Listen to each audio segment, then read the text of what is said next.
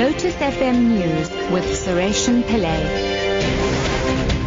Good morning. Johannesburg City Power has promised it will do all it can to prevent a blackout threatened by Municipal Workers Union SAMWU. The unions threatened to go on strike next week, claiming City Power has failed to address corruption allegations against a senior official. SAMWU says its strike would cause a total blackout of Johannesburg. City Board Chairperson, Reverend Frank Chikane, says the claims against the utility are false. In my letter yesterday, I again asked for evidence. If there's any corruption, give me evidence. I've also offered to say I'm ready to meet them and let's see the evidence. There are plans to make sure that the city is not affected negatively. It's our responsibility to keep the lights on in this city, and we'll do everything possible to make sure that the lights are on. The ANC in Gauteng says the objectives of the National Development Plan will not be realized if systematic problems in state-owned enterprises are not addressed. It says some of the challenges at SOEs reflect deep problems of governance. This comes ahead of the ANC's National General Council, which gets underway in Midrand, north of Johannesburg today. Gauteng ANC General Secretary Hope Papo. Developmental states are not built with weak state-owned enterprises. We need to have strong state enterprises which are run efficiently and effectively, with everybody in those enterprises knowing what they're supposed to do, lines of accountability being clear. The Higher Education Transformation Network claims some universities have multi-billion rand reserves that are not being adequately used. President Jacob Zuma this week announced a task team to tackle funding problems at tertiary institutions.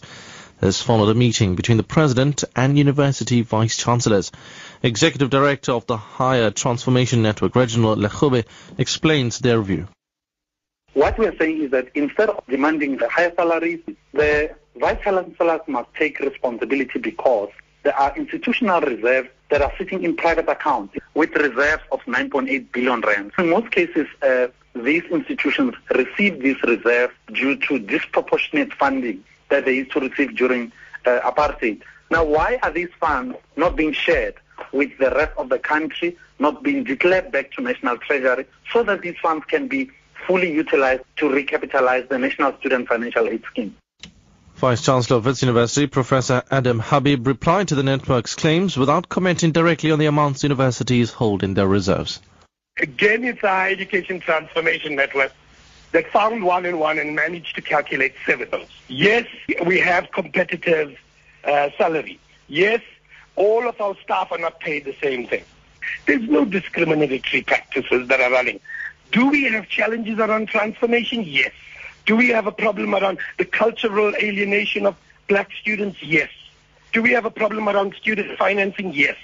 Let's come together and think through solutions to those challenges. And finally, Volkswagen's US boss has admitted he was aware early last year of the emissions software cheating affecting millions of the company's vehicles. Michael Horn says he was told about a possible emissions non-compliance in April 2014, but did not inform US authorities until last month. The revelation emerges in testimony due to be presented to a House committee investigating the scandal later today. BBC's Nick Bryant reports. Congressional hearings can often become the Washington equivalent of the medieval stocks, and Michael Horn, the German chief executive of Volkswagen in America, is sure to be the target of hostile questioning from lawmakers. As well as apologizing to the committee, he'll reveal that he first learnt of possible emissions non-compliance in the spring of last year. That's earlier than the American management has admitted. But he'll claim that he only found out about the cheating software over the past several weeks. Top story at 9 o'clock. Johannesburg's City Power has promised it will do all it can to prevent a blackout threatened by Municipal Workers Union SAMWU.